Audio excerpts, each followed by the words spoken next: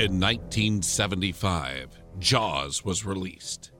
It is routinely regarded as one of the greatest films of all time and is generally credited with creating the concept of the summer blockbuster.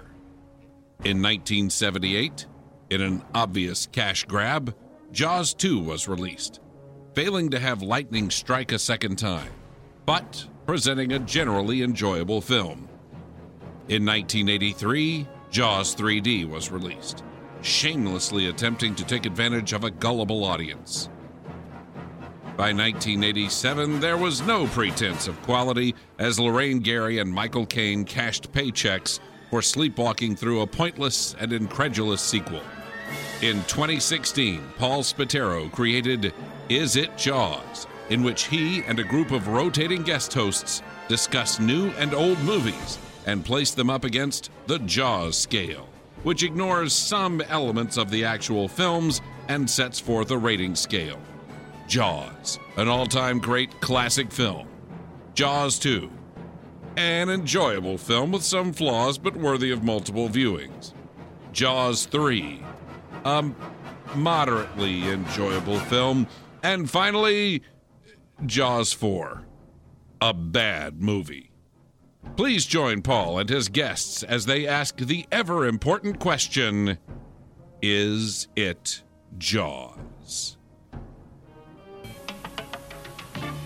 On November 13th, Felix Unger was asked to remove himself from his place of residence. That request came from his wife. Deep down, he knew she was right, but he also knew that someday he would return to her. With nowhere else to go, he appeared at the home of his childhood friend, Oscar Madison. Sometime earlier, Madison's wife had thrown him out, requesting that he never return. Can two divorced men share an apartment without driving each other crazy?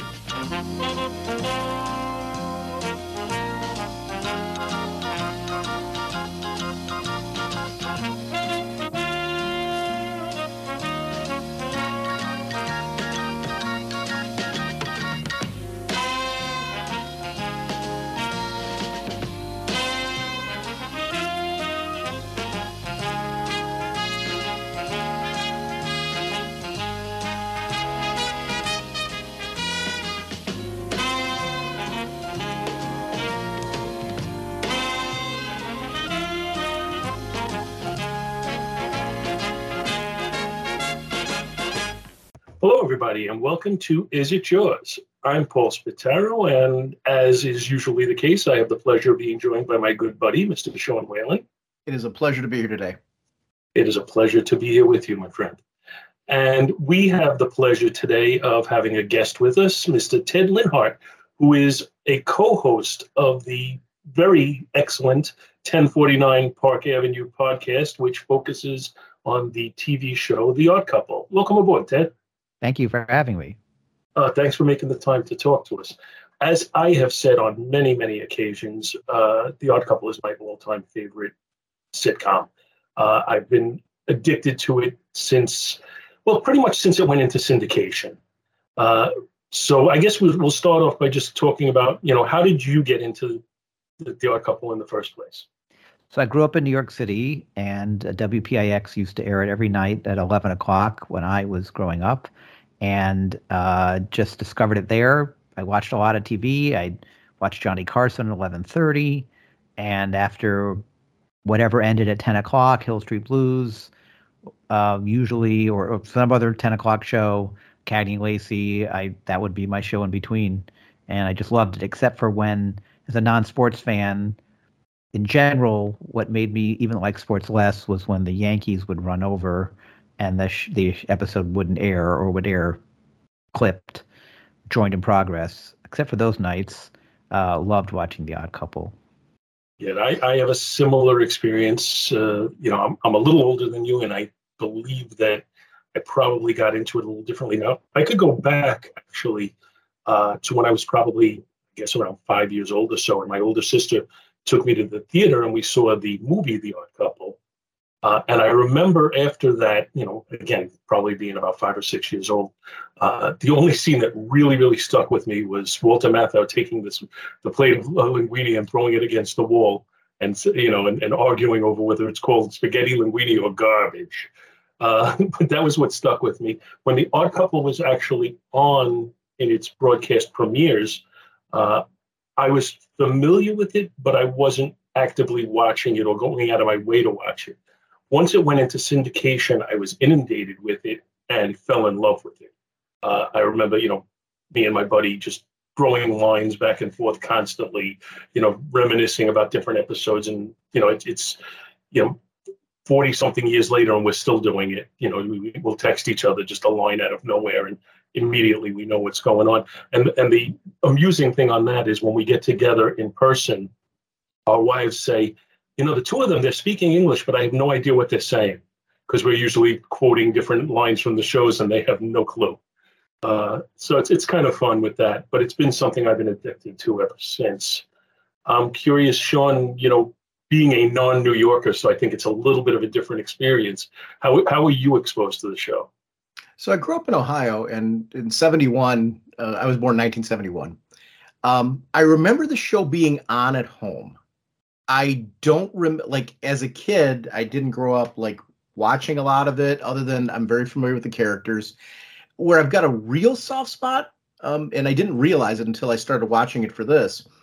Tony Randall, his mannerisms as Felix, he looks like my father. I mean, there's I'll have to send you at some point in time pictures of my father from the 60s when he was younger. Almost a splitting image. I'm not saying identical, but pretty close. And the mannerisms and even some of the quirks are spot on. So it was when I was watching this, it hit on a very different level. You had texted me saying, "Hey, I'm doing an episode in The Odd Couple. You want to join us?" And I'm like, "All right, let's." So I started binge watching this, figuring that I could be the voice of the person who hasn't really had this history with it. I've got a strong familiarity with it. I'm from the era. It's one of those things that's always passed me by.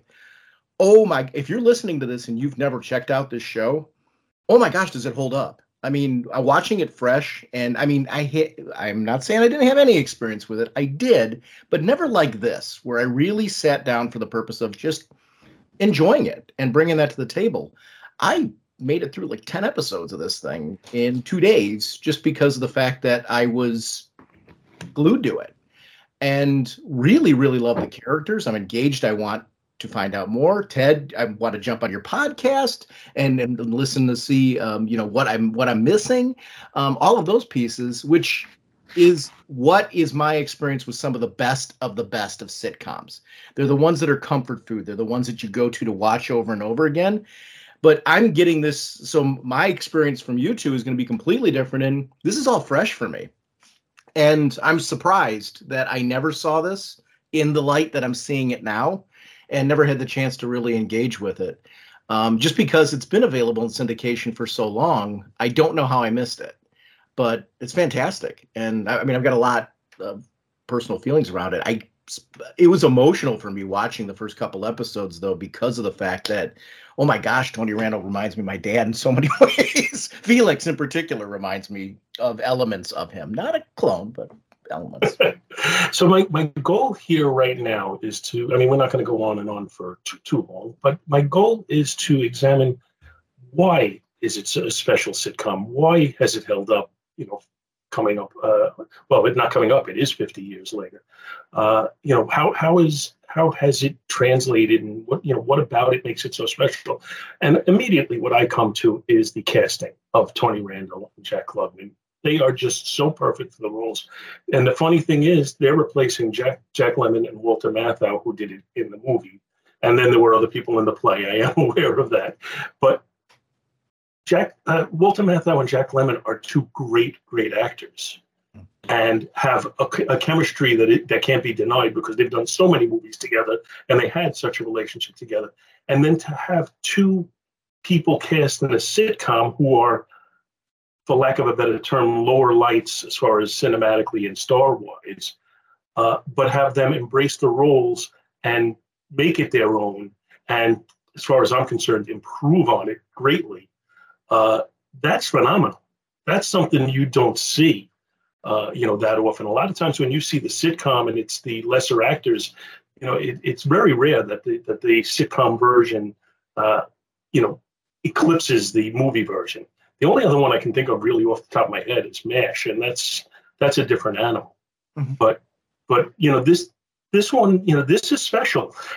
And I'm sorry if I'm going on, but I'm gonna throw this out to you in a moment, Ted, because we were talking earlier before we started recording this episode about how the podcast, for the most part, skipped over season 1 and then just kind of did a retrospective talking about some episodes, because season 1 is viewed as the lesser season, or, that is the perception from people.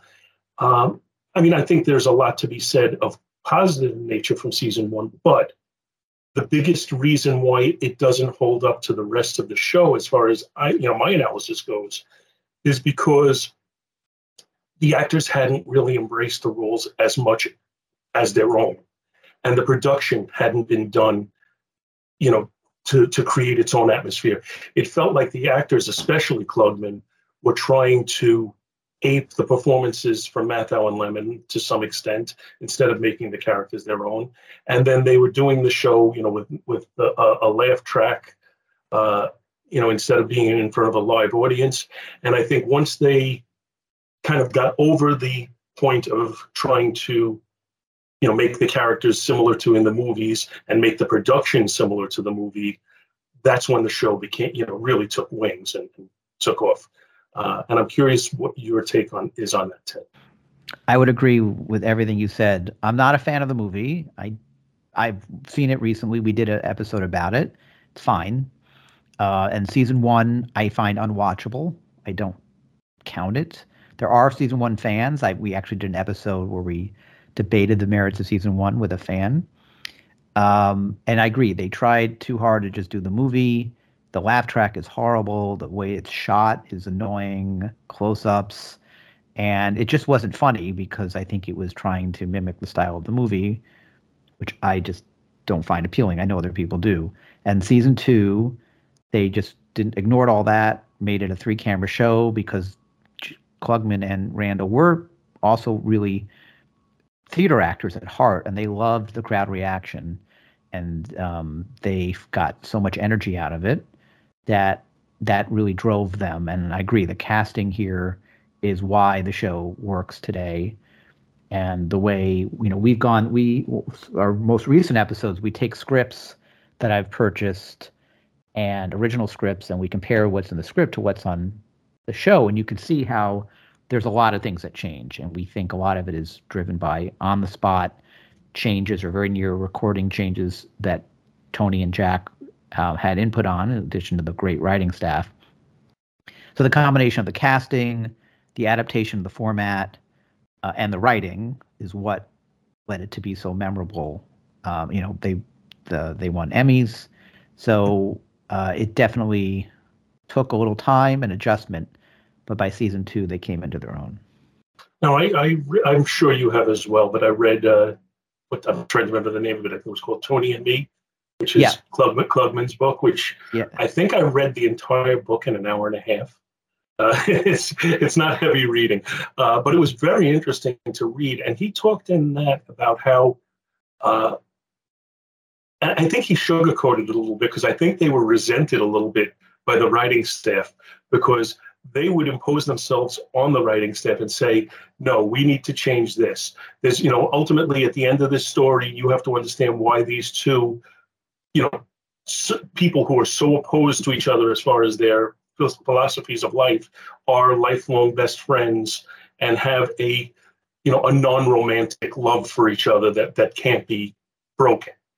And he was like, every show has to show that at some point, and that seemed to me to be part of the formula that made the show so good.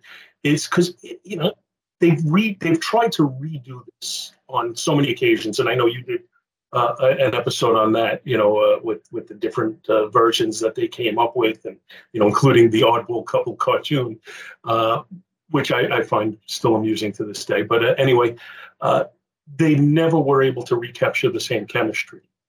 Excuse me. And I think that is wholly due to the dedication that Klugman and Randall had to these characters and to their craft and to doing this show the right way. Yeah, we know from a lot of source materials and interviews and podcasts. Gilbert Gottfried's podcast would talked about The Odd Couple. They did a whole 50th anniversary episode. They had Adam Klugman on. So we know from a lot of materials that they were very involved in the show's writing. Nothing really happened without their approval. They weren't just actors reading lines. So, and they were difficult at times. Tony Randall in particular comes across from listening to these interviews as the more difficult one. But in the end, it all paid off. Like everything they were changing for the most part made the show better. And we can see that from this whole script process, how much better the show is than the scripts. We look at all these changes and we talk about whether or not we think it was better on the script or better on the TV. And most of the time, we think that the changes were better. So their involvement, while maybe difficult for the staff, made for a better show. I agree totally. I think that, I think that's the reason. I mean, the most recent version that they had with Thomas Lennon and Matthew Perry, I thought it was an entertaining sitcom, but it wasn't, there was nothing stellar about it. So it's not anything. Yeah, it's not the concept of the two opposites that makes the show. It's the chemistry between the actors and the presentation of the actors. And, I know you talked about the Damon Wilson, Ron Glass version, and it sounded to me like Ron Glass, say what you want about him as an actor, and I think he's done great in some things, but it sounded like he didn't ever want to look stupid or silly or whatever. And Tony Randall, for all the talk about him being, uppity and all of that, clearly had no problem looking silly in things that he was willing to do on the show if it served the script and if it served the humor. So Agreed. I think that's part of it. Yeah. I mean, the remakes I didn't find the remake, the Matthew Perry one, even entertaining, and it didn't have to be The Odd Couple. It could have just been any two guys living together. And the sloppiness and neatness, I don't even think came out that much on the show. Even in the new Odd Couple, the one with Damon Wilson and Ron Glass, they didn't even seem to be that sloppy or neat. In the show, in the main show, there was a very clear sloppy and neat distinction, which was utilized better, I think, because you had actors who really were those people. Again, if you listen to these interviews, they were not that different from their characters in many ways. So there was an authenticity to these two people acting that came across on the screen, while all the other actors, we've played them since, you could see they're acting. Yeah, I agree. And, you mentioned the Gilbert Gottfried episode, which was the first Gilbert Gottfried episode I had listened to. Oh, wow. And I mourn his passing because I've enjoyed the heck out of that show since. Me too, yeah. But the thing I found amusing was one of the Klugman sons, I think it was Adam, but I'm not sure. He talked about, like, after his parents got a divorce and Jack would come, on his visitation day to take him out, and he'd be like, what do you want to do? You want to go to the track? It's like, boy, could he have been more Oscar? Plus the fact that it is his wife who was his ex-wife playing his ex-wife on the show. Oh, the chemistry between them is phenomenal. Another part of the authenticity. So, right, they really were them in many ways. There's the famous story when they first met that Tony Randall was going to get in a limousine with Jack Klugman, and Jack Klugman was smoking, and he wouldn't get in the limousine when they first were starting to do the show. So that's exactly what would happen between Felix and Oscar. So you happen to stumble in just like Carol O'Connor or Jackie Gleason. You stumble as well as you try to cast people. Many TV shows don't have the magic, and clearly here the magic was there. It feels like you're hanging out in their home, which is really an important piece of this. It's with situation comedies, the best ones are the ones where, yes, there's humor in there, and it's important. Don't get me wrong, but there's got to be story. There's got to be this sense of this is a living, thriving, three-dimensional world. It doesn't matter that it's sets and things like that. It's how they make you believe this is a lived-in world, and they're endearing characters because of the fact that you can jump in at any point in time, and you start to forget that these are actors portraying a role. They become that person. Exactly. And boy, did they capture that in this, because we can relate to it then, because we all have friends that are different than us, and it's on paper friendships that don't make sense. And my father had them growing up. I kept, and I will say, watching this through, I was more relating it to my father. Now more so, I'm even relating it to myself and friendships I have. I have friends that are very politically different than I am, but they're like brothers. And yet there's times where there's friction because of all that, because we just feel very differently about certain things. And that's what's relatable about this. It feels natural. It doesn't feel forced. And that's where the show works. There's a chemistry to that. There's a chemistry to the world. There's a chemistry to their story. And that's something that just really just vibrates through this thing in a way that's just really cool.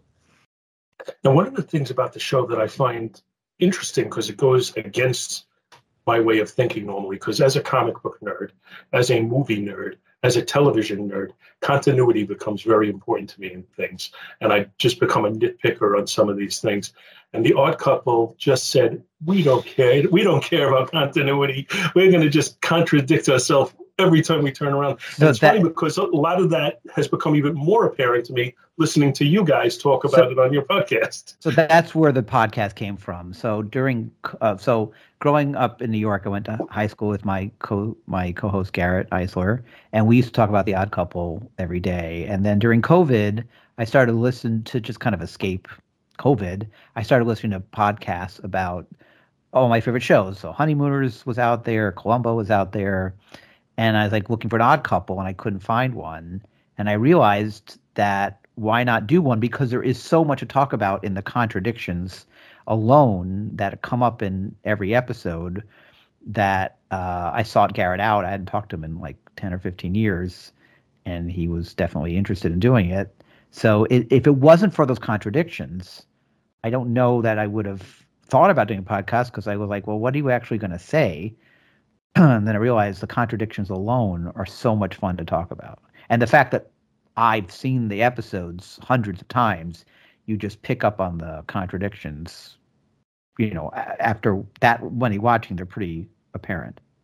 Now, one of the things that I've come to notice more from listening to you guys, and I was aware of it, with certain people like Richard Stowe or Phil Leeds, people like that, I was aware of it, but I didn't realize how many actors there were that repeated themselves over and over and over again in different roles. Like Eddie Garrett, who is... Eddie Garrett, I never noticed until you guys pointed out to me. And he's all over the place.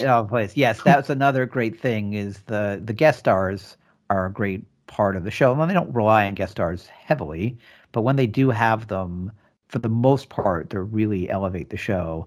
And they do repeat a lot. There are guest stars who come in different roles all the time. And many shows don't do that anymore. Once an actor's on a show, they don't really come back. Although I am rewatching Hill Street Blues now, and seeing Dennis Franz play two different characters on the show with long arcs is a little weird. But yeah, The Odd Couple really used their guest stars, and Phil Leeds is a great example. He came up on an old Gilbert episode, was talking to the writer Ron Friedman, who wrote some Odd Couples, and they were talking about how Phil Leeds was blacklisted in the 50s and was very outspoken during the hearings, and he is on like 5 episodes of the show, or multiple episodes playing different characters. So yeah, Richard Stahl definitely being the highlight. Yeah, he is definitely the I guess I call him the rotating star, because he's on 6 episodes, 7 episodes, and he plays a different part in every one of them. Yes, yeah, it may be more. I feel like it's somewhere around there, 6, 7, 8, 9. I can't remember the number. We did tally it at one point, but he definitely is the best. So I made a list. I felt the need to make a list of different supporting characters or actors, depending on the situation. And I just figured that is part of the pleasure of this show. The supporting cast was very unstable. There were people who repeated themselves all the time, but then there were people who came and were never seen again and whatever. So it wasn't a consistent, ensemble cast by any stretch of the imagination. It was Klugman and Randall and whoever was with them. But I do think that they generally added to it. The first two on my list, though, I didn't think added that much because I think it was, once again, first season trying to mirror the movie a little bit. And that was the Pigeon Sisters. I don't like the Pigeon Sisters. Yep. I don't find them funny. So I'm glad they're gone. I agree. I thought they were more a stepping stone to try and give Oscar and Felix some funny lines. Like they never delivered anything funny, pretty much. And there is also a concern that we've picked up on reading things from ABC that the ABC didn't want to make sure no one thought these two were gay men living together. So they had, by forcing them to have interested people regularly, people of the opposite sex that they could be interested in romantically, that would help assuage that concern. It's funny, and this is going a little field, but in the Thomas Lennon and Matthew Perry version, I think it was in the very first episode, they clearly addressed it in a very clumsy way as far as I was concerned. They have like a female character who says, that seems kind of gay. And Matthew Perry says, it seems very gay. And it just seemed very clumsy and kind of uncomfortable to watch. Yeah, I didn't watch many episodes of The New Odd Couple to do our podcast, but I did watch the first one. And I think we even addressed in our podcast how they did address it in the first episode, at least, where obviously in the ABC show, they never really could.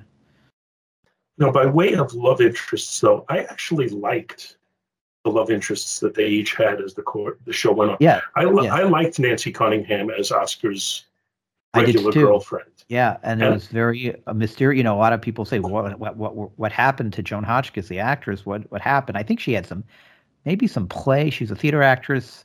I'm not sure if we ever got the right answer to why she just disappeared, but she just disappeared and she was missed. Yeah, I thought she gave him, if the writers wanted to latch on to her, which they occasionally did, I thought she gave him some good jokes and could actually be funny in her own way. Yeah. And add to the story and add to the humor. And you just had to be a little creative because, it seems to me they got rid of her in an effort to make Oscar more of a player. Yeah, I think they needed the storylines to have Oscar date as part of the storylines. So I do think by introducing a steady girlfriend that early was probably an albatross. So that probably is why she was gone, even if the actress had some commitment she had to do, because they got so much mileage out of Oscar dating elsewhere. Mm-hmm. But then, I remember you and Garrett discussing, was Miriam actually Felix's girlfriend, yes, or was she just somebody who he was friends with? I think she was his girlfriend. I do. We agree. The fact that there are so many times they didn't take advantage of that, or their dialogue in the show or the action in the show made it seem like you're questioning it, or if they were a girlfriend dating, why didn't X happen during these episodes, or how committed he seemed to date other people enough while they still were dating that it was very confusing. So they're dating and she's just waiting around for him. He's dating other people. So there were some contradictions that, but I do believe that they were definitely at some point dating, maybe casually only. I think him not, when he wasn't with her and he was dating somebody else, I just think that's the show's, not caring about continuity. Exactly. Yes. I don't think it was saying, this is there. I don't think they were ever trying to define their relationship. We treated every episode very literally. So we didn't care. They didn't care. We wanted to care. So in our universe of talking about the show, we know they don't care, but we treated it as if we treated it as if it was a real universe. As Sean was saying, that's what makes you like a show, when you believe you're stepping into somebody else's world. So we always know they didn't care, but we ignored that and just pretended to care. Well, they also didn't think that people would be able to watch it this way. Exactly. That's what we said too. No one would pick up on these things because they're not imagining people watching these episodes hundreds of times 30 years later. Well, they had to go 5 years later and look on PAX. Right. They barely got renewed every year. So the last thing they're thinking about is, oh my God, we're going to have 5 seasons that people will watch over and over again. That's the furthest thing from their mind. So, but now go ahead, Sean. Even a further testament to it is the fact that though you can start crafting your own continuity in the areas where there's not, you'll struggle with the contradictions, but you can craft your own continuity. So we actually considered doing an episode where we would try to actually put together a timeline for events and see where the actual contradictions happened. It just seemed overwhelming, so we didn't do it. Now, I do think you eventually had to get rid of Miriam, unfortunately, because I thought she was great in the part. I thought she served a good purpose when she was there, but I do think you had to get rid of her because, unlike Oscar, Felix was pining over Gloria at all times.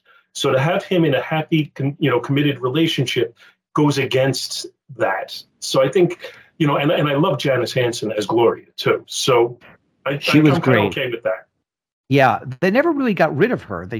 I think I was looking up when her last episode was. I mean, she was there pretty much the whole time after she was introduced, but clearly by the end. And also, that's the other thing that Miriam had to realize. I mean, that she was kind of just there as an alternative because it would be hard for her to not notice the fact that Felix's goal in the end was to get back to Gloria. So that's another thing that we would talk about is how could she...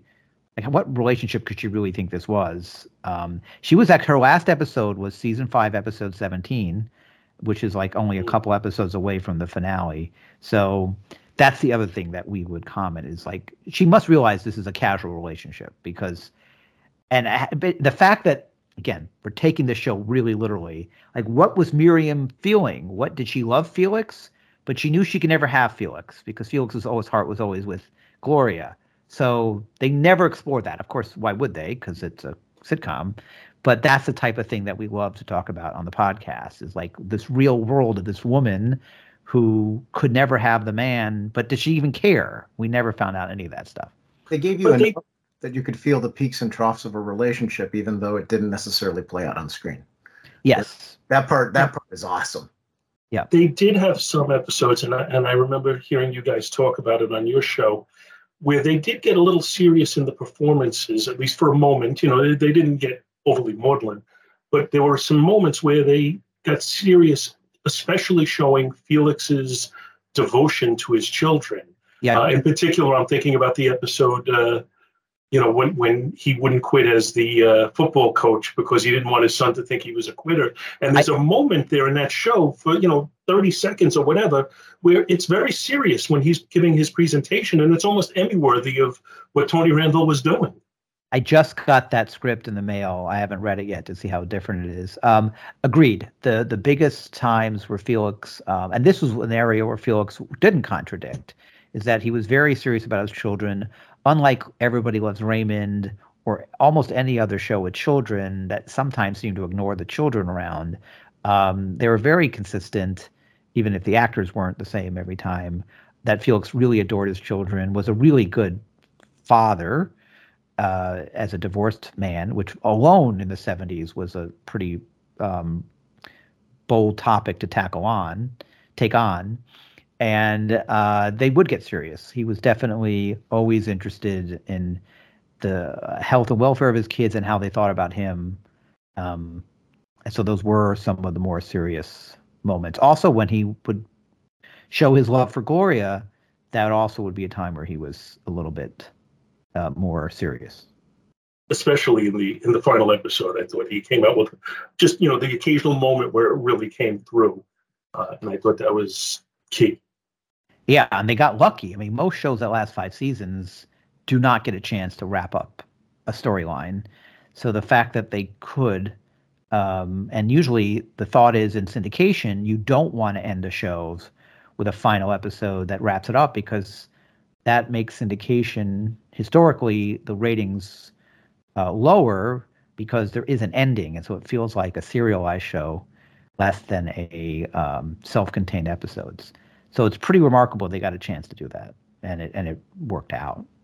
I think it gave us, the view of the fan, some satisfaction. So we had two actors playing Leonard and 2 actors playing Edna. Yeah. And I'm curious what your take is on who was better, and how you felt about the respective I don't performances. think during talking about them that we felt that they both were very good and they were right for their time. And I think on Edna, I prefer not Pamela Vernon, not Donnie Oatman. If I had to pick one, Donnie Oatman, maybe it is. And then I thought both Leonards were good. Leif Garrett and I can't remember the other one's name. Do you have that? Willie Ames.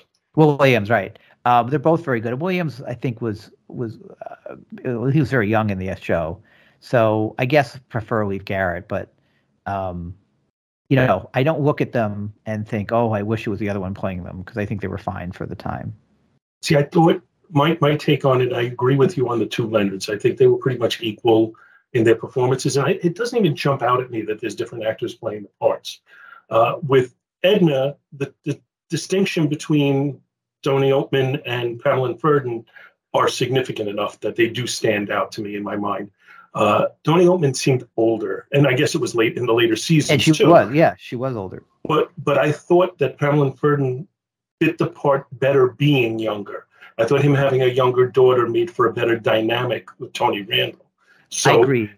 I think that's the reason I prefer her, not because of any inconsistency from either of their performances, but I just think it fit better. I was going to say about Donnie Oatman. I think one of the strikes against her for me is the Paul Williams episode is not a favorite of mine, and I think that the character of Edna, who's now older, she has to age in the show, running away to be with Paul Williams, which was probably very much of it. There's some episodes of The Odd Couple that feel dated.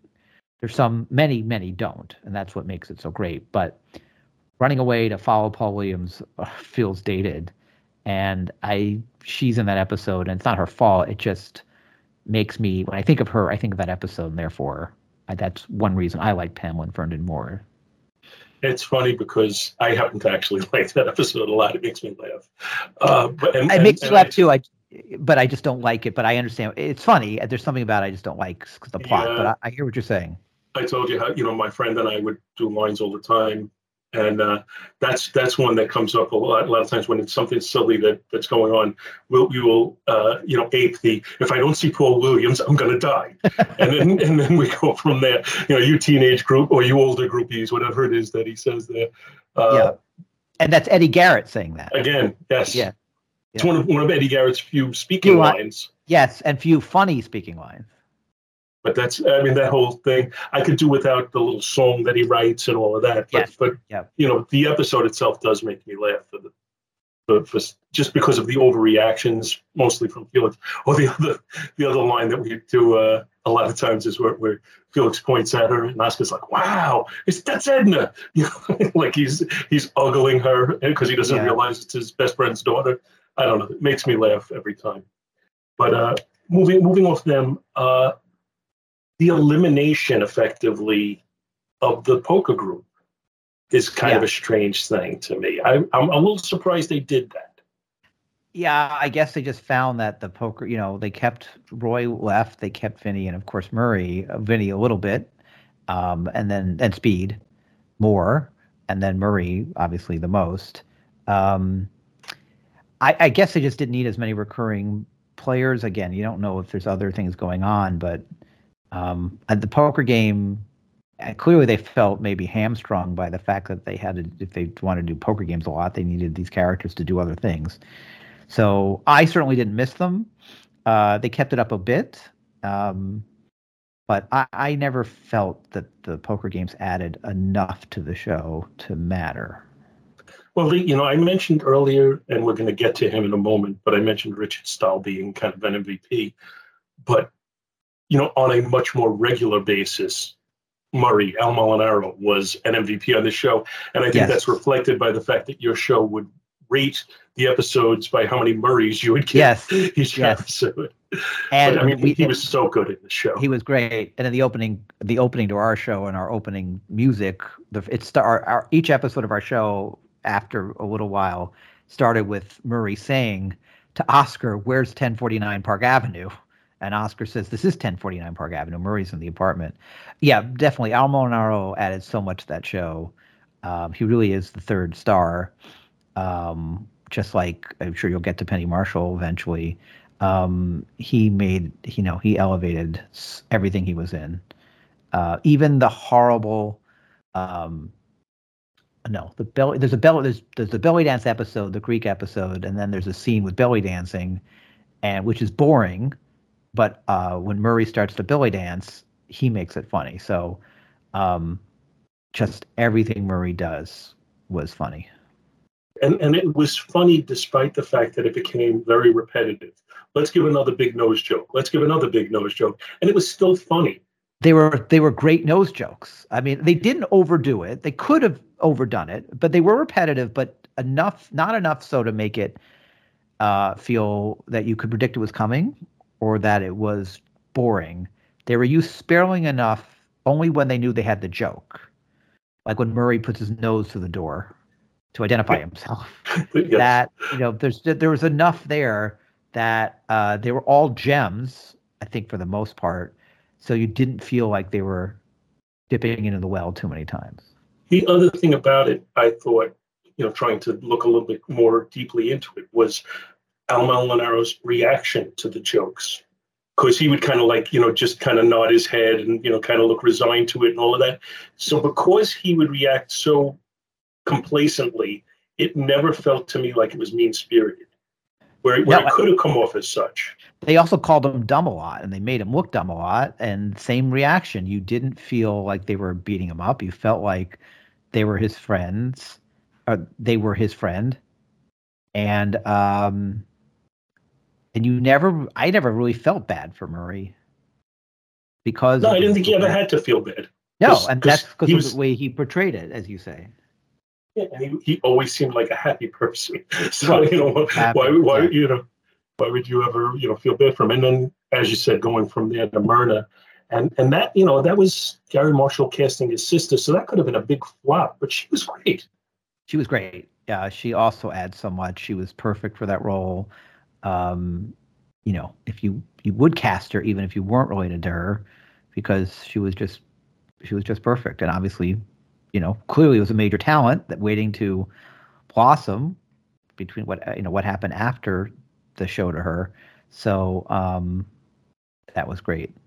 And it's interesting to see what happened afterwards, because this weekend, I don't know if it was on Catchy Comedy or some other channel, but they were doing a Happy Days marathon. And they showed the first episode where Laverne and Shirley were on, and I happened to catch that. And when after watching The Odd Couple, more intensely in the last couple of weeks, and then seeing her in that role and how different it was, how different a presentation was, as Laverne, she was the confident, more sexy person, which you can't see her. You see the performance as Myrna, and you can't see that same person was able to do both of those things, but she was. And it shows you that she had a lot more talent than just being the producer's sister.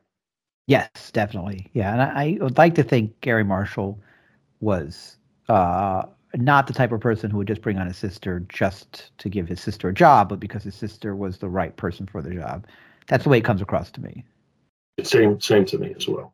And then her longevity backs all that up. Oh yeah, my God. Absolutely. Yes. You take a look at everything that she's done, both on screen and off screen.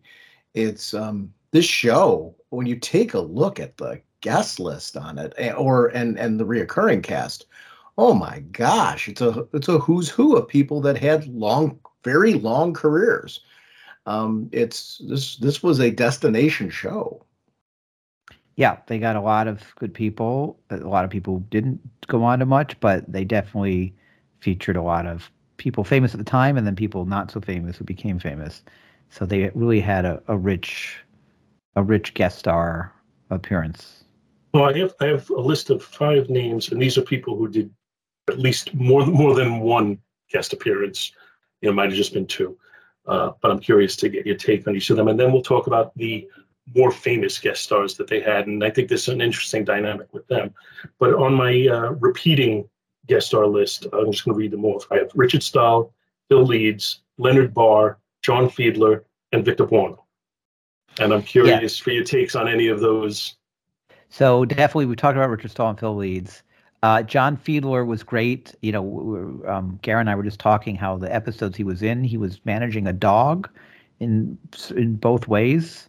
In both episodes, he had a dog that was part of his shtick, which wasn't sure was a coincidence, but he was great in both episodes. He plays the type of kind of like little petulant, bossy type of person so well. And who'd you say before Victor Buono? What was the fourth name? It was Leonard Barr. Oh, Leonard Barr. So I was watching Diamonds Forever this weekend, which he's in, and Shady Tree. Shady Tree, that's right. And Leonard, and he's great too. They use him. The audience reacts when they see him. He doesn't really say anything in the show. Like he's just playing himself, kind of just there goofing around. But he is really funny. Well, he was the mayor of Rome. Yes, that's right. He was. You're right. That's probably the episode where he has the most to say. But still, it almost seems like he never really knows what's going on. But I think that's his shtick. But yes, as the mayor of Pahrump, he was great. And it's the dancer, the comedian in the talent contest. Victor Buono, I don't like the occult episode. I do not enjoy that episode. But when he is the manager of the apartment building, why can't I think of his name? Mr. Lovelace. Mr. Lovelace, he's great. That's such a great episode. He's such a great adversary for the fellas. So enjoyed him on that. His other episode. He's in 2 other episodes, right? He was in 2 episodes. He was the Exorcist and the Apartment Strike. Yeah, I don't enjoy the Exorcist episode, so I definitely have episodes I don't like. So I don't enjoy that episode. But Mr. Lovelace, he's the perfect casting for that. No, just back to Leonard Barr for a moment. I would be remiss if I didn't mention that he's Dean Martin's uncle. Yes. But there's also the element of the episode where Oscar brings him in as a faith healer, and he puts his hands on Felix's shoulders and says, "Heal, stand up straight." And he says, "Can you feel the power within these hands?" "No." And then he walks away, and Felix, man, couldn't heal chapped lips. Was that season 1, or is that? No, I think it's later. It's when they want to do the bowling tournament. Oh yes, I'm not sure right. what that one. Yeah. To bowl, not to bowl. I think it is. Okay, I'd forgotten that. I'd forgotten he was in that, but I do now that you say it. I remember it now. Yeah. And it's Felix's line of the man couldn't heal chapped lips that just cracks me up every time. Yeah, Leonard was a great recurring person in there. So yeah, now those are the ones who came around multiple times. Actually, Howard Cosell came multiple times, so did Monty Hall, but those were different guest stars. Those were people who were coming on playing themselves, first of all. Mm-hmm. And then there were the other people. It's interesting the dynamic of who came when, because you got to think that some of the more artsy people that were on were Tony Randall's choice that he wanted them on. That's been discussed. Ron Friedman, who wrote a couple of those episodes, was on Gilbert Gottfried's podcast and talked about that. Yes, it's clear that Jack got to have some sports people on. Tony got his opera people on. I do not like those episodes at all. The Richard Fredericks episode, Rigoletto, I actually don't watch. Like I do, if I watch The Odd Couple in order, I skip season 1, and there's probably 6 episodes between season 2 and season 5 that I don't watch because I can't actually watch them. I find them just bad. So they definitely got to have their different guest stars mixed in. There's an episode with Marilyn Horne and Howard Cosell that's fairly well known that wasn't supposed to happen, but there was some booking conflict between Jack getting Howard Cosell and Tony getting the opera singer Marilyn Horne, and so they had to create one episode with both of them. So they had to make Howard Cosell an opera fan. It's not a great episode, but that's happened. I don't know, however many episodes have the different sports and opera stars or ballet stars, because they each got to have a say. Do you have a favorite of the more famous guest stars? Well, because of the Let's Make a Deal episode, the horse, I guess Monty Hall is my favorite. He also isn't that intrusive. Howard Cosell's funny. it's a very over the top. So I guess I'd have to go Monty Hall just because Let's Make a Deal is one of my favorite episodes. See, I think Monty Hall on the show came off as very casual, light, and likable. So like I didn't have any problem with him at all on the show, and I enjoyed that. Howard Cosell, I actually enjoy the Marilyn Horn one better than the first one when I think it was called The Big Mouth, when he's doing the advertising. That one felt a little bit more abrasive to me when I watched it. It is abrasive. It's meant to be. It's funny, but I agree, it's abrasive. Yeah. So I participated in a podcast called Listen to the Prophets, where we reviewed every episode of Deep Space Nine from the beginning to the end. Love Deep Space Nine. And as do I. But it's funny because when you start reviewing them as a critic as opposed to as a fan, if you're going to do the show, I think you have to be a little bit more critical, and you're going to see the flaws that you don't see just sitting on your couch watching an episode. And we get the occasional email saying, if you don't like the show, why are you bothering to do it? Yeah. And I guarantee you, because you were very honest in your opinions about these episodes, I guarantee you that there have been emails that you've gotten to that effect. Yes, we got it more on Facebook. The emails we got were always supportive. When I was part of the only place we marketed the show was a Facebook group where we were well embraced, but we got comments from people go, why do you nitpick the show? If you don't like it, why are you talking about it? And we would say we nitpick because we love. Yeah. Because we nitpick because we've watched them hundreds of times and know enough to nitpick, and we wouldn't watch them hundreds of times if we didn't like them. So I absolutely agree with you. There's definitely, and I didn't realize this until I started to doing a podcast, is how there are people who think if you want to point out problems, contradictions, errors in a show, that somehow that makes it that you don't like it, which is, I just don't understand that sort of thinking. So my favorite movie of all time is It's a Wonderful Life, and I love it. But there's a Facebook group where there are people who talk about inconsistencies and why didn't this happen and why didn't this happen, and you can see groups of people saying, I don't like to think about this. Why you guys don't like the movie? And I don't understand that. I don't get it. But if you want to watch something, we'll use your It's a Wonderful Life thing as an example. If you want to watch it on a surface level and not get into the intricacies of the show or the movie and the contradictions and any weaknesses in the performances or anything like that, then don't join the Facebook group and don't listen to the podcast. Just watch it and enjoy it. Ultimately, I would write to this person on Facebook and say, I guess our podcast isn't for you.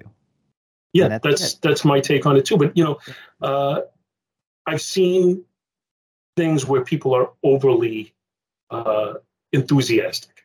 I'm a big Star Trek fan, and I'm a geek deep down inside. I have two books in particular that I'm going to compare. And one of them is a Star Trek book where they go over every episode, and one of them is a Twilight Zone book where they go over every episode. And this predates podcasts. But I remember reading the Star Trek book and saying, whoever wrote this felt that the people who made this show could do no wrong. Everything in there is wonderful. Every performance nuance is wonderful. And there was never any critique where, this is where it fell short in this episode. And I think anybody who's a true fan knows there's really great episodes and there's some that don't hold up. The Twilight Zone book was much more honest. I remember it saying, this episode fails because of this, whereas other episodes, they say this episode is wonderful because of this. And I found that to be a much more enjoyable reading experience because I felt it was more honest. And that's the same way I feel about the podcast. The fact that you could sit here and tell me you love this show, but you don't like these episodes, tells me you're giving me your real opinion on it and that you're going into it the right way. That's what I want to hear. There's no point in doing a podcast that isn't discussing honest feelings or giving pros and cons. Otherwise, I don't know what there is to listen to. It's also, I want to get to know you. I want to get to know your opinions. And they're not all going to be cookie cutter the same as mine. I mean, like if we watch the same program, we could watch the same season and we're going to find different episodes of our favorites, different episodes that we didn't care for. There may be some parity between that, and that often happens. But even when there's parity, we might dislike the same episode for different reasons. That's to me the entertaining part, is getting to know your thought process. How did you get there? What was that experience like for you? if we're not drones, you should be able to enjoy somebody else's experience without their opinion 100% having to match your own. It's a different way of looking at it. By the way, I have Star Trek scripts that I've also purchased recently, and I'm now watching the show, seeing what was in the script that wasn't in the show. It's not quite as interesting as The Odd Couple, but it's still pretty interesting. You know what? I'm going to throw out to you right now, if you do it and you have enough differences, I would love to have you on again to talk about them. Okay. I think I have, I might. I also have my favorite Deep Space Nine episode, which is the Troubles with Tribbles reboot or relook back. I have that script as well. It's pretty similar to the show. So I'll follow up if I have enough. Okay. Yeah, I'm sure I have listeners that would love to hear that. Unless you're gonna do it on 1049 Park Avenue. No, that would not be a problem. Garrett is not a Star Trek fan. See, that makes me sick. But it just kind of thinking about what we were just talking about and saying, okay, the fact that I think I'm probably more tolerant of some of the episodes that give you a distaste, in the first season or, whichever ones, that doesn't make me a bigger fan of the show than you. No, that just means we have different tastes and there's different things that, that we, find enjoyable about it. And that's great. I don't think there's anything wrong with that. No, we expect we knew when we did the podcast that by not doing season 1 episodes, which was Garrett was more willing to do it than I. We did just do an episode that covered the whole show, but I hadn't watched them in so long. I tried watching them again, and I just couldn't get through them. But we knew when we did that there would be people who were on the opposite side, and there's some people who like season 1 more than the other seasons. Do you think you'd feel that way if you hadn't seen the other seasons? We talked about that. I think I would be. If there was one season of that show only, I would look at the show and say, I don't like it. I don't think I would say, oh, these are terrible, because I wouldn't have because I never would have dreamed what it could have been. I just would have said, oh, that's the show from that movie. I don't like MASH is another show. I cannot take MASH at all. I know people adore that show. It was on 11 seasons. I don't like the laugh track. I don't like the setting. I don't think it's funny. I don't get it. I don't like the actors, and I like some of them individually. I just really don't like MASH, and I know a lot of people don't say that, but MASH was MASH. So Odd Couple, I think I would just look at the show and say, oh, it's an interesting show, but it's not for me. As opposed to really disliking it. I just I feel the need to just throw in, I am not a MASH devotee. There are episodes that I like very much, but to me, the show got a little too preachy as it went on. And the initial episodes, there's some similarity to season 1 of The Odd Couple, that it felt like it was a work in progress and they hadn't really found their footing yet.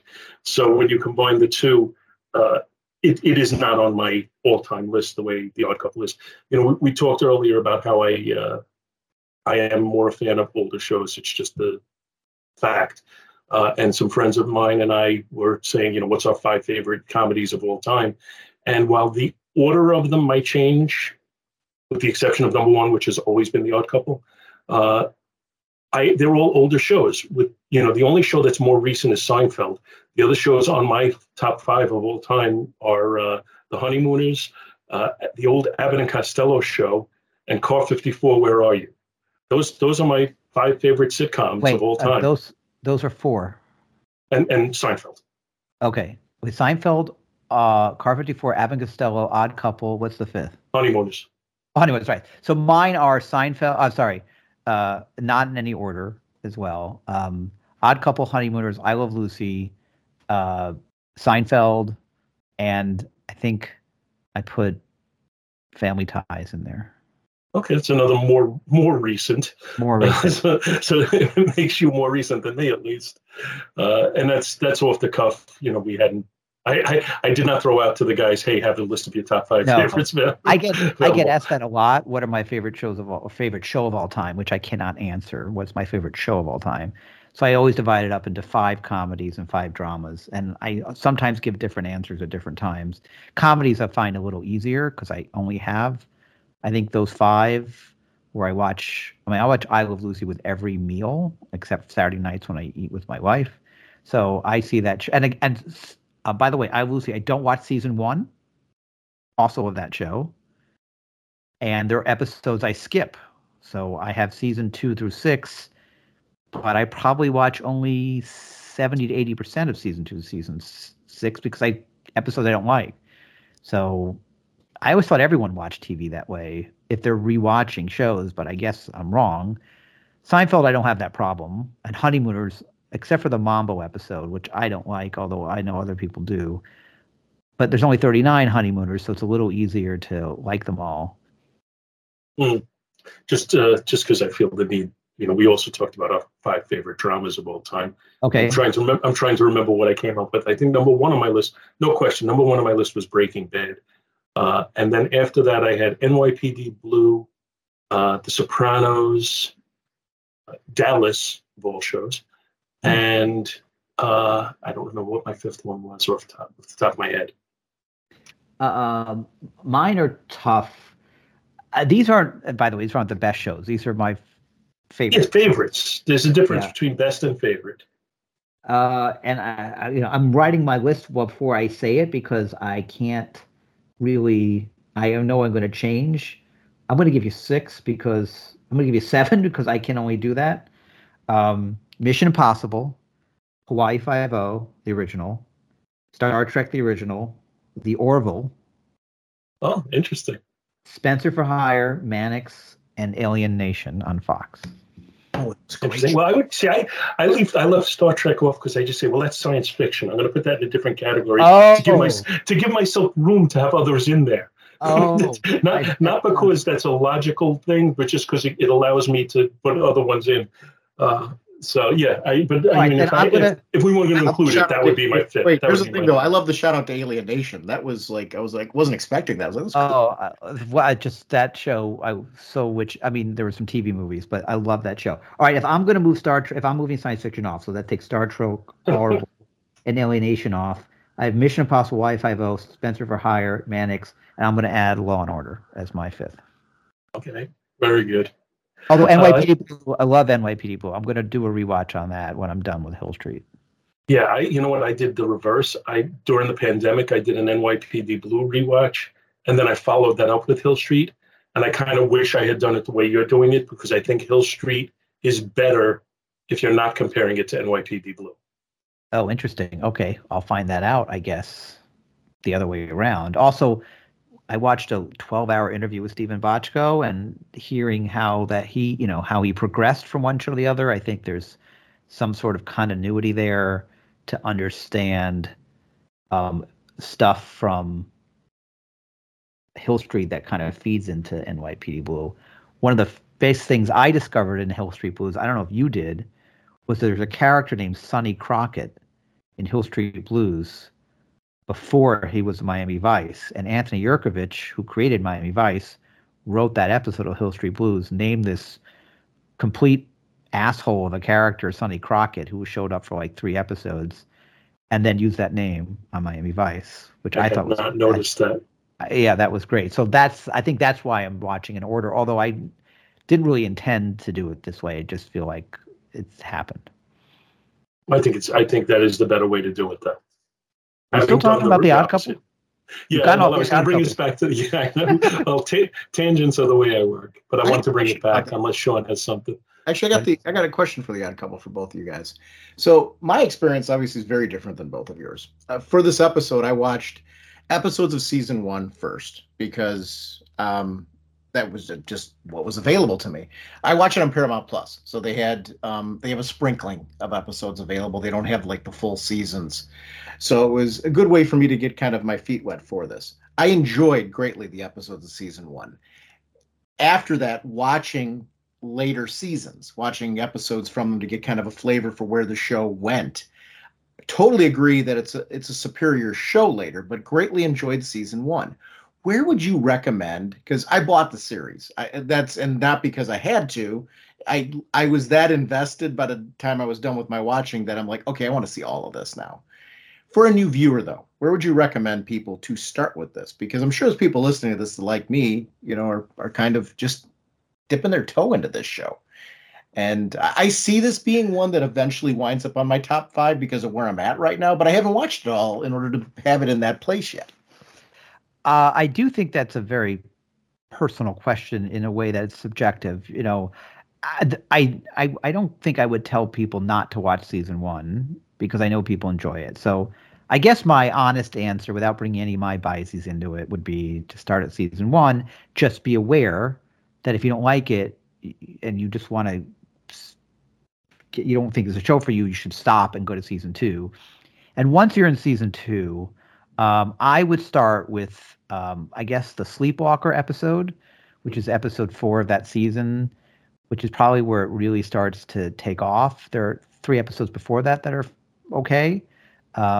Felix's wife's boyfriend is episode 2, which is a pretty good episode. And there's one episode after Sleepwalker, Grave for Felix, that I also find not good. In fact, there's 4 episodes, I think, instead of season 2 that we didn't do full episodes on because I don't think they're very good. So I think it's a tough question to answer because it's subjective. So ultimately, I'd say do what you do, which is start with season 1. If you like it, great. Just be aware it's going to change. Maybe you'll see that for the good. Maybe you won't. I don't know anyone who doesn't like season 2 through 5, but likes season 1. But if you don't like season 1, then you can look for something else at the beginning of season 2. Although the first episode of season 2, Natural Childbirth, feels a little bit more like season 1. So you may want to start with episode 2. Is that a too convoluted an answer, or did that answer? No, it's actually, and it actually matches a lot of my experience. With having watched season 1, I enjoyed it. I had a good time with it. Did notice the differences as you started to get into the later episodes that were from the later seasons. But to your point, I didn't find that took away from my enjoyment. It was just the opposite. I was noticing, oh my gosh, this show is evolving into something just really cool. So yeah, that's it. I'm thrilled that I got a chance to participate in this conversation just because it opened me up to a show that I hadn't ripped open yet to this level. See, just in my thoughts about your question is because the show was not a slave to continuity, with the exception of the final episode, which kind of wraps things up, I think you can almost jump into the show anywhere, and see what you think. But I do agree with Ted that the tone and the presentation changes dramatically between season 1 and season 2. Once you get past season 1, they develop a consistency. So if you start watching in season 1 and you don't like it, that doesn't mean you're necessarily going to dislike the show. And I would say give it a try with the later ones. But other than that, small asterisk, I think you can jump in just about anywhere. And once you learn these characters, you can. And what's really interesting about this show compared to many long-running shows is that there is no appearance of later episodes being different enough that you feel that, oh, this is later. All in the Family, which I love, once Mike and Gloria move out, things changed. Probably Cheers is close and that does not a lot of things change. But Star Trek season 3, a lot of people don't think Star Trek season 3 is very good. Hill Street Blues, loses Stephen Bochco. Stanway P.D. loses cast members. The Odd Couple really, outside of this big change in season 1 and season 2, between 2 and 5, there's nothing that really makes it feel like, oh, this is a later season. You couldn't identify the show, unless you know it well, by the season if you just picked a random episode, which for most shows, especially ones that last longer, they just tend to not be as good later because people leave, kids age, writers leave. That just doesn't happen with this show. And that's so accurate based on what was available to me. I had to do that. Yeah. So, and it was a great watching experience. It wasn't like I was sitting here like, oh, geez, I missed something or there's some nugget there that I need to know that makes me involved in the show. So I think this is a good place that there are some key episodes you need to watch if you really want to enjoy the show. So I'm going to go through my favorite episodes. Is that okay? Which, just as an aside, I think your favorite episode and my favorite episode are one and the same. Okay, well, I'll mention that first then, which is I Gotta Be Me. Mm-hmm. Yeah. So, are you writing down, Sean? It looks like you're writing. I am. Okay, Gotta Be Me is a role reversal episode where Felix and Oscar, for a very logical reason, are told to pretend they're the other person. That's my favorite episode. The other episodes that I think most fans love the most are There's a Password episode, an episode called Password that's set where they play Password with Alan Ludden and Betty White. There's The Flying Felix, where Felix and Oscar are on an airplane. I love The Pen is Mightier. And that one just added a whole new level of enjoyment to me when you mentioned the original casting for yes, for the teacher, Mr. in the Monk episode, the Odd Monks. I forget the actor's name. Oh, sorry, the Odd Monks. Yes. Mr. Ferguson, the actor, was supposed to be the monk in Odd Monks. Yes. Yes, that just took on a whole new level when I found that out.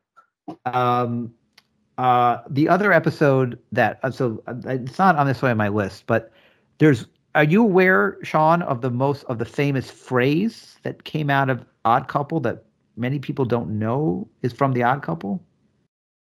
Not off the top of my head. So have you ever heard the phrase? If you assume you make an ass out of you and me, have you heard that phrase? Yeah. So that actually, we did a lot of work on this. That is attributed to this TV show, not to anything else. We believe it came from a writer whose relative may have said it to him, and then he incorporated it into the show. So that's the episode that we just did, My Strife in Court is that episode. Oh, that's another person we haven't mentioned, Paul, is Kurt Conway, who plays a judge in multiple episodes, and it's great. So I would watch that, Sean, simply because you'll see the origin of this phrase. Mm-hmm. And the other episode I'm going to mention, I don't know if everyone considers it a classic, but I would say to you, Sean, by the way, have you watched any of these and what you were able to get to? I've seen Password. Okay. Shuffling Off to Buffalo, where Felix goes to live with his brother in Buffalo. There's something to me about telling a story where I feel like this is the richest story in the show. It's a story where I feel that a lot of change has happened to these characters. There's an evolution. There's there's something very rich to me about this story that's told in 26 minutes that feels like I've experienced a major episode in the lives of these characters. And the casting of Felix's brother is so perfect that I would recommend that one as well. I don't think that qualifies to the gold standard of Odd Couple episodes like the other ones I mentioned. Paul, did I leave something else? I'm sure if I looked over all the episodes, I'd find 2 or 3 others. I did too. The list. Yeah, but I'm trying to keep it to something a little digestible for Sean. What I will say is every one of the ones that you mentioned, I think, is a gem. So that much I will absolutely say. There are other gems. Shuffle Up to Buffalo. There are definitely other gems, but I think the thing we're leaving out of the conversation, Sean, you're asking is, if you ask the question the other way, I don't have a lot of time to watch Odd Couple. So if I just want to watch the best ones, what would you recommend? So I was answering that question. I'm going to take on Garrett's role for a second and say those are biggies. Those are biggies. Yes, those are biggies. Yes. Yeah. And my wife was asking because I was watching it for this, so this actually gives us something to go and do spinning out of this episode. Did she watch Password? She did not. She hasn't watched any of it with me yet. So she walked in multiple times when I was watching and like became interested, but just it came in partway through. So now wants to like sit down and do a viewing with me. So actually, we'll start watching these. Yeah, if you can, I would sit through Password again. If she knows what Password is, especially, which I guess who doesn't, right? And everyone knows Betty White. I would rewatch that with her. I remember when she had her own show years and years and years ago. Man, she had a couple of them, but yes. No, Yeah. doesn't that Felix say that to her? I remember when you had a show. Oh, yes. Sorry, I didn't realize. That many, huh? Yes.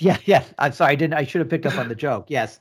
When he says that off stage. No, that's a great reference. Yeah. But before we wrap it up, I just, and I want to thank you again for coming on. But before we wrap it up, I wanted to ask you: is there anything else about the show that we haven't kind of gotten into, at least peripherally, that made it so special that I'm missing? I don't think so. We covered guest stars, we covered casting, we covered the writing, we covered the era, I think there's something for you and me about us growing up in New York and it being on so often. So I associate it so much with my childhood that I think there's only, that's unique to those people. So I don't know that can be obviously can't be replicated. No, I think we covered the real elements of the show that made it so good. We didn't talk that much about the writers, like Jerry Belson and Mark Lowell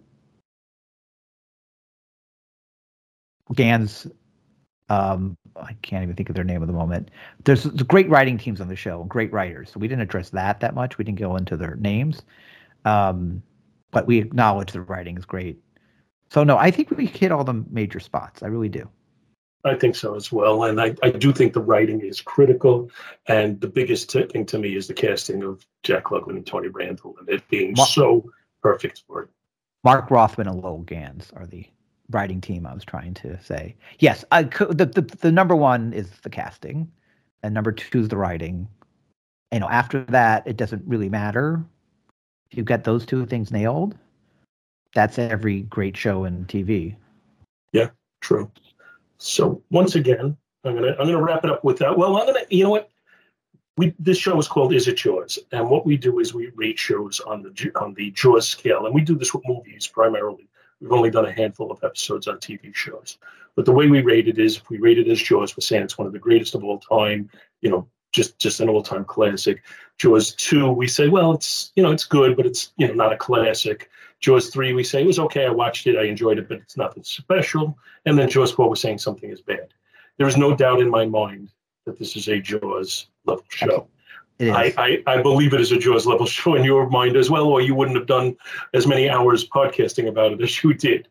Absolutely. But being the kind of outsider looking in and stepping in through the door with us, Sean, is this show Jaws to you, or is it something less? No, here's the reason why it is Jaws. And I'll put an asterisk on that. I have not watched all of it. But having watched episodes from season 1, having watched episodes from multiple other seasons afterwards, season 1 episodes were enough to hook me in that I wanted to watch more of it. I didn't have to for this. I could have come in and just said, guys, I want to know more about it, sure, but don't really care. I went and bought it. I mean, so I wanted to own this just because there are episodes. I watch it on Paramount Plus streaming. They don't have all the episodes. So I immediately am like, well, I want all of the episodes. I'd like to see everything, even if there's ones that aren't gems. That's a sign of a great show. I told my wife about it because I knew she would enjoy it. I mean, that says a lot about a show when sight unseen, she hasn't seen it yet. I'm like, honey, you're going to really dig this. This is a must-watch show. It holds up. The characters are relatable. The situations are relatable. You can parallel it to your life or to somebody in your life in some way. That's a sign of a great show. It is comfort food. And there's something to being able to say that about a show, that my top 5 comedies are shows that are comfort food. This one, I see it being eventually a top 5 for me. I haven't had the experience either of you have had yet to be able to have it in that place. But it's definitely Jaws. It's when you watch enough episodes. I've watched, I want to say, about 12 episodes now, and I went and bought it. When you say buy it, you bought it on DVD? Where did you buy it? Blu-ray. Okay. Just to be aware, there are some music edits that are not necessarily critical to the show. That's the biggest difference between the Blu-ray and the TV episodes. Is there's a lot of music in the show that gets cut because Paramount didn't want to pay for the rights for Blu-ray. What are your 5 favorite comedies? I'm curious. Well, this is just off the cuff, so Yes. Yeah. So let's put a little disclaimer and caveat off of that one. But the disclaimer or the asterisk is, if you ask me again tomorrow, it might be different. Yes. I'd say for me. That's really the truth. But Okay. Ones that I think of and jump to, when you were saying Family Ties, I was like nodding along. That was a show that, launched Michael J. Fox, but the whole family and the guests and very similar. I mean, I could go on and on about that show. The Office is a big favorite of mine, both versions. I'm going to kind of cheat and put both of them in the same category just because of the fact that I love both of them equally for the same reasons. Leave It to Beaver is one that growing up is one that I can watch it endlessly over and over again. It's another example of a show that I think you can kind of jump in everywhere, but has a continuity to it as well. That as a kid growing up, I just love, and it's definitely a comfort food piece. Happy Days is one that probably one of my all-time favorite comedies from my childhood. That's a show that does hit a point where it's not quite as good. That's where Jump the Shark comes from. Yes, exactly. But I quite enjoyed it past the Jump the Shark piece, but there is a certain point in time where it really does jump the shark for me. And The Big Bang Theory is more of a modern one. That's there's a family connection in that one too. My father, I think growing up, never understood geekdom and by fandom and all that kind of stuff. Strangely, it helped him understand me. I can see from your background how big a geek you are. Yes, absolutely. I wear it like a badge. So I collect. I have a lot of Disney documents, so I see your Tiki Room sign, which I know. Big Disney geek. Big Disney geek. I should. When we're done recording, I'll show you something. Oh, please. Okay. But for now, I'm going to wrap this up. And once again, Ted, I want to thank you for making the time to come on. It's been a pleasure. Thank you. It's great to meet you guys. You guys are very, you're my type of people. And I want to tell the listeners, if you have any love of The Odd Couple, go subscribe to this. Well, don't subscribe. Go back and listen to. Subscribe and listen to it, because the majority of it has already been done. 1049 Park Avenue, because it's a great podcast for people who love The Odd Couple, no question. And it's clearly, again, there's criticism of the show, but the love of the show by the two hosts, it clearly comes through.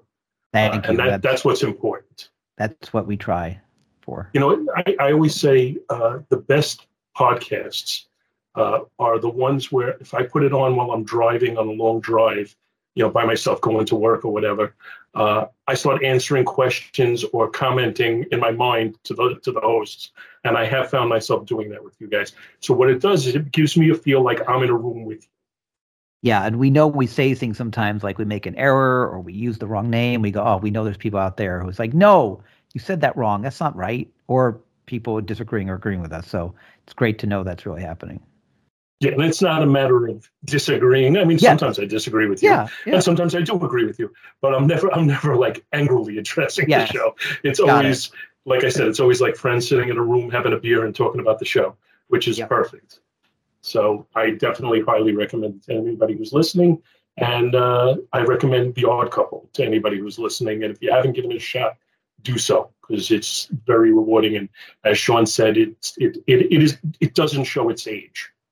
Mm-hmm. So thanks, everybody, and we'll see you next time.